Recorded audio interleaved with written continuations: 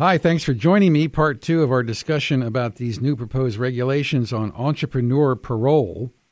We're going to talk a little bit about the allegation that we're making that this is beyond USCIS's legitimate parole authority. Again, I'm joined by Matt O'Brien, Affairs Director of Research, Spencer Raley, our research associate. Matt, what do you think about this question of legitimate parole authority? What exactly does USCIS have, and how does this exceed it? The parole authority was originally put into the immigration laws to allow USCIS, previously INS, to accommodate those situations where the immigration authorities encountered individuals who might not have been admissible to the United States, but for a humanitarian reason or a political reason during the Cold War, we might have wanted to admit them.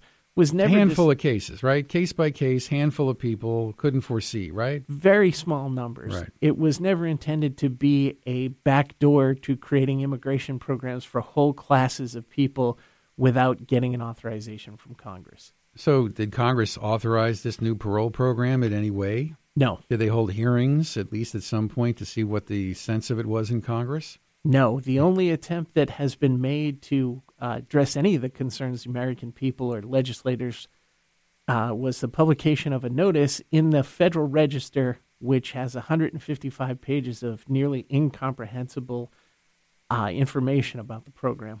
And how did a country that, prided itself on the Statue of Liberty and being a home for all the world's displeased become a pay-for-status place where we sell visas?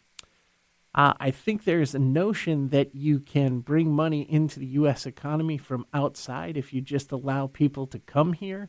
The fact is that most of those programs have not been successful and have done very little in the way of boosting the U.S. economy. Are you going to get any pushback from Congress? Have you heard any response from the Hill?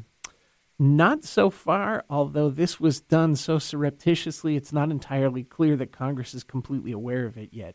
And they don't even define company, right, in these regulations? No.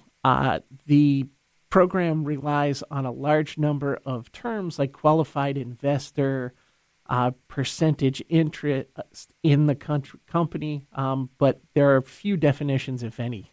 So we can assume a lot of the same immigration attorneys who've been making money getting involved in EB-5 investment schemes are probably going to look at this very favorably. Yes, and what this seems to be is a way to tee up people that will apply for other investment-based programs. All right, well, we'll keep an eye on it. Spencer, anything you want to add?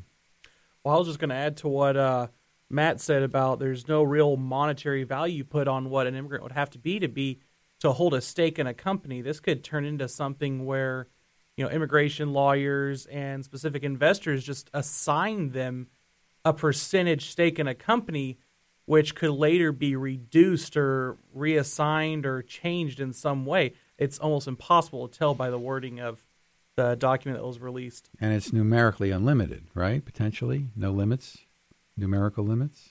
There is an estimation that there will be approximately 3,000 people that access the program in the first year, but there's never been any limit put on it. And the danger here is that if it goes on for some period of time, it could eventually wind up getting enshrined in future legislative proposal, as we've seen before. Yes, and the problem with all of these programs is they actually shift the motive for running the business off of profit-making, which should be what a business is focused on, and turn the business into a vehicle to gain access to the United States. Visa buying, visa selling. Yes. All right, well, we keep an eye on it. Folks should learn about this, and we want to do what we can to oppose it. You'll find more information on our website. Thanks for joining me.